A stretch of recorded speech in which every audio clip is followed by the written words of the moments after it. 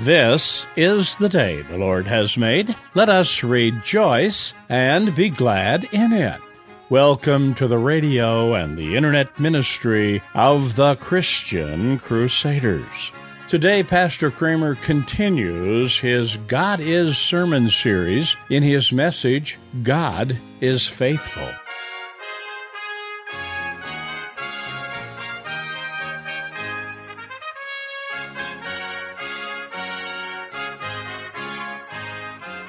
If you were asked to write an essay entitled God Is, what would you include in your description of God?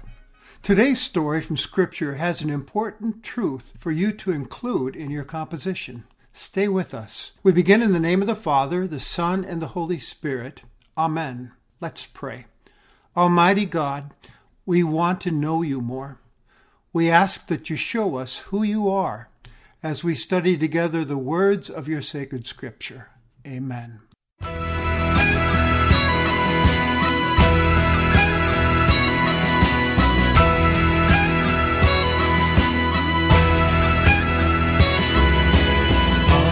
creatures of our God and King, lift up your voice and with us sing. Hallelujah, hallelujah. Sun with golden beam, thou silver moon with softer gleam. Oh, praise him, oh, praise him. Hallelujah, hallelujah, hallelujah.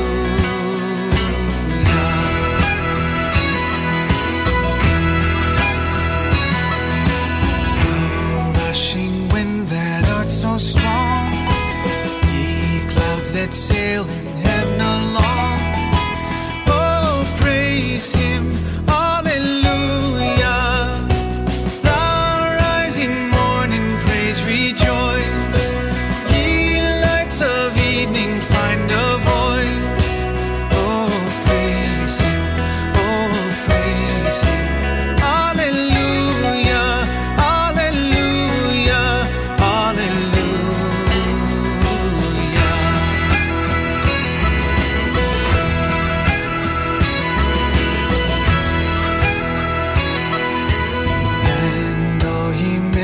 Tender heart, forgiving others, take your part. Oh, sing ye, hallelujah. Ye who long pain and sorrow bear, praise God and on him cast your care. Oh, praise him, oh, praise him. Hallelujah, hallelujah.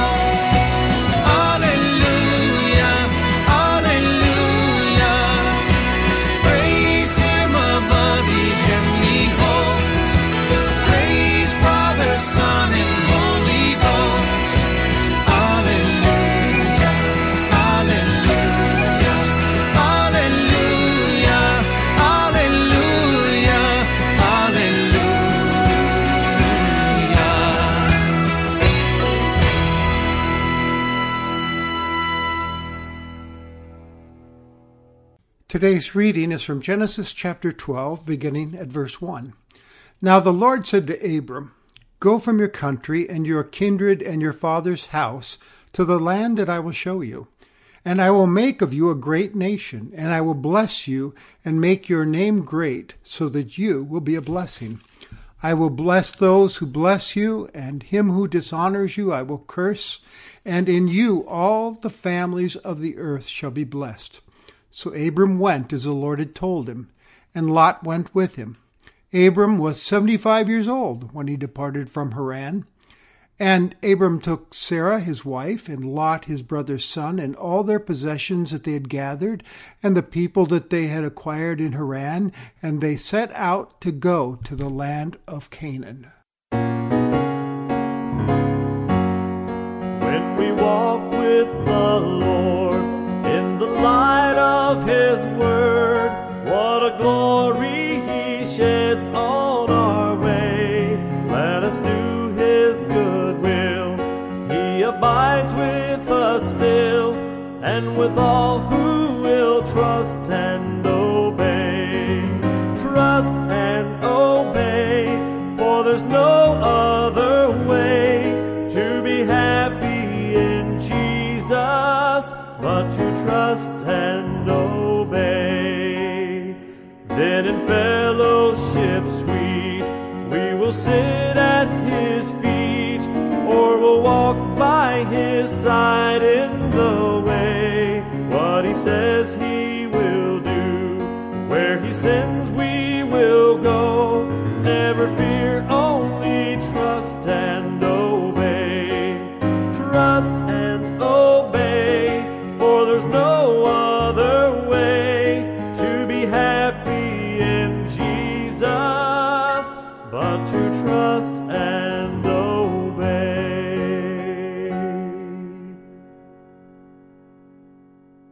I recently saw a poster which made me chuckle a bit. The poster read, "I don't have trust issues. I just know better." We can become quite skeptical of promises made to us, can't we? And it's for a variety of reasons, I suppose. Sometimes people let us down. They don't keep their word. In the big things, for instance, they promise to be faithful in wedding vows, and then they don't follow through and they're unfaithful. Or they don't keep their word on a business deal, and we wind up getting burned. It might be even in smaller things. For instance, a friend says that he'll be there at 7 and shows up at 7:25. A minor offense, true, but still it makes us a bit more skeptical of promise makers. It chips away at our trust. Sometimes, more often than we like to admit, we even find ourselves breaking promises that we've made. We disappoint ourselves as we make promises to ourselves, and we disappoint others as well. And then we look around at our world today and we see broken promises from politicians and corruption in our government and even broken trust in our churches through leader immorality or fellow members who seem to talk out of both sides of their mouth. And it leaves us a bit more skeptical and distrusting. And sometimes we carry that lack of trust into our relationship with God. We wonder if God can really be trusted. Maybe along the way, for instance, you've suffered hardship and you feel that God's not been faithful to one of His own. Or a prayer hasn't been answered in a way that you desired it to be answered. So you find yourself wondering, does God really care? Does He even have the ability to follow through on His promises that you come across in Scripture? Well, our narrative for today has a word of encouragement for us in our faith walk with God. It's a story of Abraham and Sarah. They were two people to whom God made some big promises. He promised them that He would give them many descendants, even though they were very old, barren, and beyond childbearing years. He also promised them much land, and finally, He promised them that He would bless them and make them a blessing to the nations of the world. These are very big promises on God's part. Now, before we get into their story with God, we need to review the setting. Remember that God's perfect world had been blown to smithereens, so to speak, shattered because of human sin. The first 11 chapters of Genesis tell us that story. Now in the 12th chapter, we see God exercising His grace by setting into action His plan to rescue and restore His broken world to Himself. And so Genesis 12, the passage we looked at is actually a call story. Abraham and Sarah being called into God's service, and God promising them those three things. And God tells Abraham, therefore, to go to Canaan, and we know that Abraham went. His going was an obedient act of faith, but it was just a beginning step. Abraham was about to learn what trusting God is really all about, and learn what a trustworthy friend God really is. We think of Abraham sometimes as a man of great faith. In fact, he's in the Faith Hall of Fame in Hebrews 11. But Abraham's faith was not always so great, at least not according to the stories that follow this call from God. There are some embarrassing episodes that show us that Abraham had a lot to learn about trusting God. For instance, we get to the last part of chapter 12, and there was a drought and a famine in the land, and Abraham didn't trust God enough to provide, I guess, so he headed down to Egypt like everyone else did in those days to get food. When they arrived in Egypt, he knew how beautiful Sarah, his wife, was, and that could be a problem for him. He said to her, I know the Pharaoh's going to hear how beautiful you are and want you for his wife, so let's just tell people that you're my sister so that he doesn't kill me for being your husband. Well, sure enough, Pharaoh heard of Sarah and her beauty, and he took her as his own. Abraham gave away his wife to save his own skin. Where's the trust in that? And what's at stake in losing Sarah to Pharaoh? Well, it would be the promised descendants that were to come. It appears that Abraham was throwing everything away. It's a cliffhanger. It's not really what I would call great faith, would you? But God stepped in and corrected the situation. 25 years passed and still no children.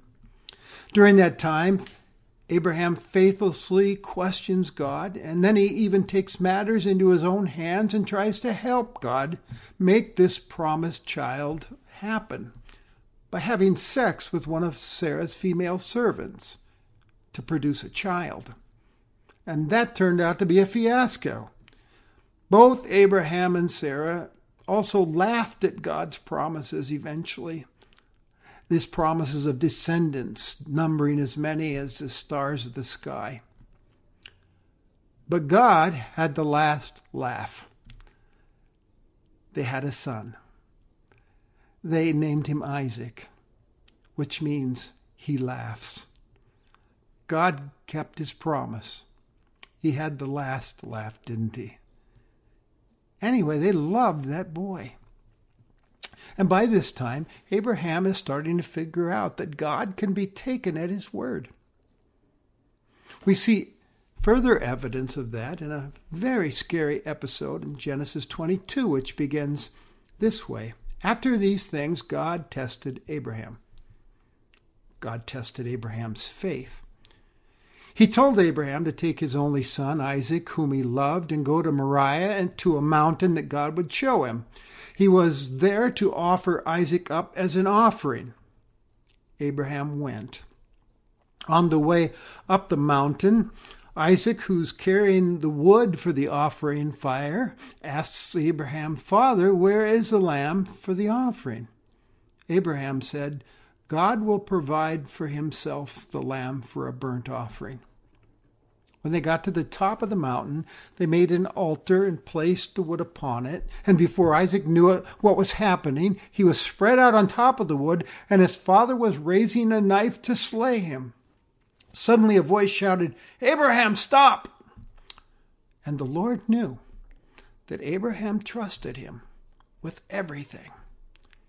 He turned and looked behind him, and there was a ram stuck in the thicket, and Abraham took the ram and offered it as the sacrifice that day.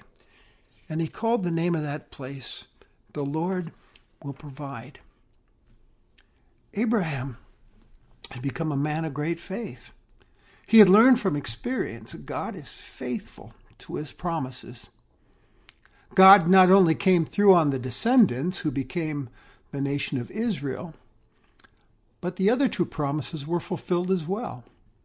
As far as the land is concerned, under Joshua's leadership later on, God would lead Abraham's descendants in capturing the promised land. And the promise of being a blessing to the nations, it came even later, as we see in the Gospel of Matthew, which opens with a genealogy where Matthew outlines the genealogy of Jesus the Christ, the Messiah, the Savior of the world. And it begins with Abraham. Jesus would climb another hill, carrying wood on his back. Like Isaac, he would trust his heavenly Father and do what his father asked. He would not run away. He would be the offering. No last-minute rescues for him, like the Abraham-Isaac story. Jesus, God's only Son, the Son whom he loved, was the Lamb of God who takes away the sin of the world, the blessing to the nations. Our story for today, you see, is not only a call story, it's also meant to be a word of encouragement to trust in God's promises, to take him at his word, because God is always faithful to his word, faithful to the end. Obviously, the people of Israel knew that. Later on in the book of Isaiah, Abraham and Sarah's story would be used as an illustration to show God's faithfulness and power. Abraham's descendants, the nation of Israel, were needing encouragement to trust God's promises that he would and could rescue them from Babylonian exile and bring them home to restore Jerusalem. It looked like an impossibility. They weren't so sure God could do that. But listen to what God says to them through the prophet Isaiah. Listen to me, you who pursue righteousness, you who seek the Lord. Look to the rock from which you were hewn, and to the quarry from which you were dug. Look to Abraham your father, and to Sarah who bore you.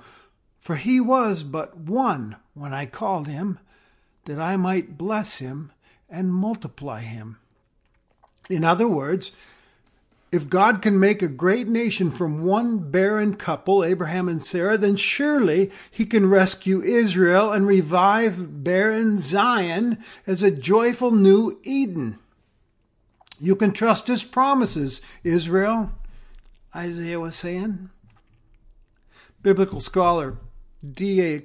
Carson says this about the purpose of the Abraham and Sarah story. He says, what God wants of us is that we turn to him wholly, and say in effect, you are God, you are Lord, you are sovereign, I am dependent on you, I need you, I will trust you, and I will obey you. Now, when the Bible describes faith, it describes it as more than intellectual assent to something, like I believe in mom and apple pie as an American. Faith leads to trusting action on our part. We take a step of faith. We talk about that. God wants us, first of all, to trust him with our salvation. The world may tell you to do this or do that to get God to love you and let you into his heaven.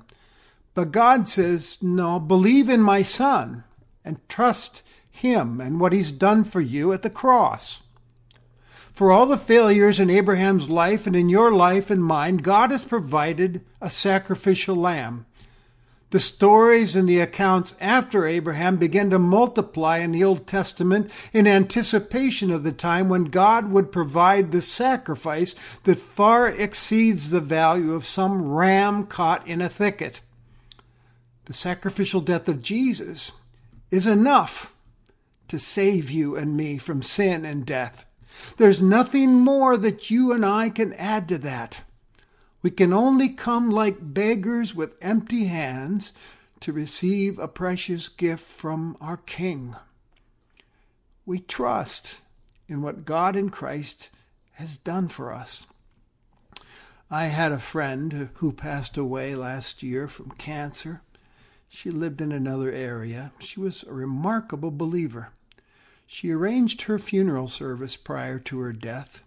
She told me that she had met with her pastor and even instructed him on how to begin the funeral sermon. Mary Olson deserved to go to hell. And then he was to take a long pause and go on and tell the gospel to the congregation. That gospel which was the center of her life, her only hope. You see, she was trusting only in the sacrifice for sin at the cross. And she lived the rest of her life then serving Christ, a wonderful servant in grateful response. She took God at his word, that we are saved by grace alone, through faith alone in Jesus Christ. When you read God's word, you also discover that there are all kinds of other promises for believers in Christ to hang on to and trust. Promises about prayer and setting priorities and abundant living and contentment and having peace within and the joy of serving and even losing your life for the sake of the gospel has a promise. I'd like to share with you one of my favorites that I have built my own life upon. It's a promise for those of us who are on mission for Christ. Lo, I am with you always to the end of the age. That's the promise. Life is not easy. Mission is not easy. Sometimes life does not make sense. As someone has said, God has not promised us a quiet journey, only a safe arrival. Hardships and obstacles come along, and they can cause a believer many doubts and fears, and even tempt us to give up our mission. I know that from personal experience. So my favorite promise through the years has been this one: Lo, I am with you always to the end. It's been my strength in serving him, especially during difficult times. Let it be yours as well. I encourage you to build your life and your ministry on this promise. God really does keep his word. That's what I have found from my own personal experience. Since it's Father's Day, I'd like to end this message with a story about a son and his father that fits well with this message on God's faithfulness. It's a true story from the 1992 Olympics in Barcelona, Spain. As the gun sounded for the 400-meter race, Great Britain's Derek Redmond knew that his lifelong dream of winning the gold medal was now in view. But as he entered the backstretch, Redmond was sent sprawling by the ripping pain of a torn hamstring. By an act of sheer will, he struggled to his feet in excruciating pain and began hopping towards the finish line as everyone passed him. Suddenly, a figure bounded out of the stands past a security guard. It was Derek's father. He threw his arms around his son. In a voice choked with emotion, he whispered, "Come on, son. Let's finish this together." The crowd cheered. Some even wept as they watched the father, half carrying his wounded son, jerkily down the stretch and across the finish line. As Christ followers, as we run our race of faith and mission, you have a heavenly Father who will always be with you, watching over you, coming alongside to help you when you fall, and saying to you, "Come on, let's finish this together." He's faithful. You can take him at his word, so trust him. Let's pray. Gracious and heavenly Father, by the power of your Holy Spirit working through your word today, help us to always trust your promises and your faithfulness. Amen.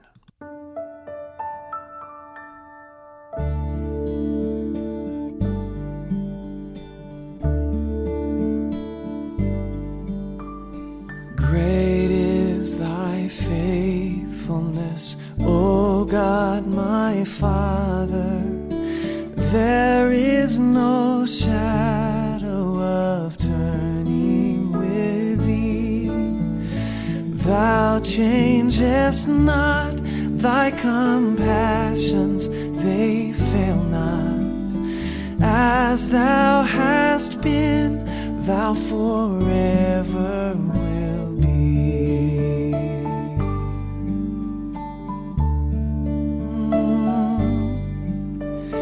Great is thy faithfulness, great is thy faithfulness. Morning by morning, new mercies I see, and all I have needed thy hands hath provided. Great is thy faithfulness, Lord, unto me.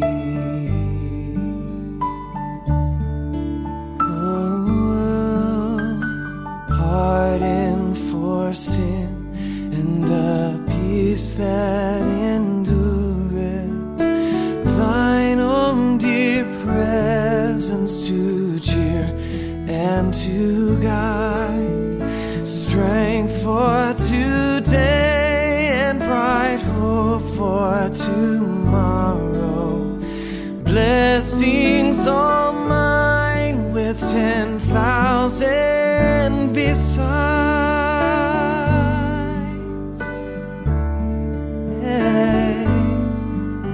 And great is thy faithfulness, great is thy faithfulness, Lord. Every morning new mercies I see, and all I have needed thy hands hath provided. Great is thy faithfulness, great is thy faithfulness, great is thy faithfulness, Lord, unto me.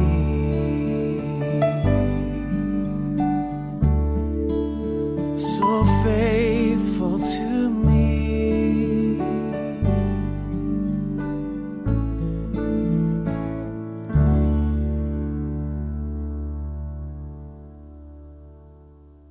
The Lord bless you and keep you.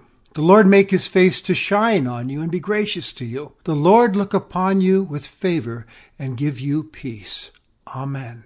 You've been worshiping with the radio and the internet ministry of the Christian Crusaders. We pray today's message has helped you build a stronger, steadfast relationship with a loving, caring, faithful God. Christian Crusaders is a nonprofit ministry dependent upon the free will gifts of our listening audience. Many people choose to remember a loved one with a memorial gift, which can be given in memory of a special person on their birthday or another meaningful occasion. If you'd like to make a donation in loving memory of someone, send it to Christian Crusaders, 7401 University Avenue, Cedar Falls, Iowa, 50613, or visit our website at christiancrusaders.org.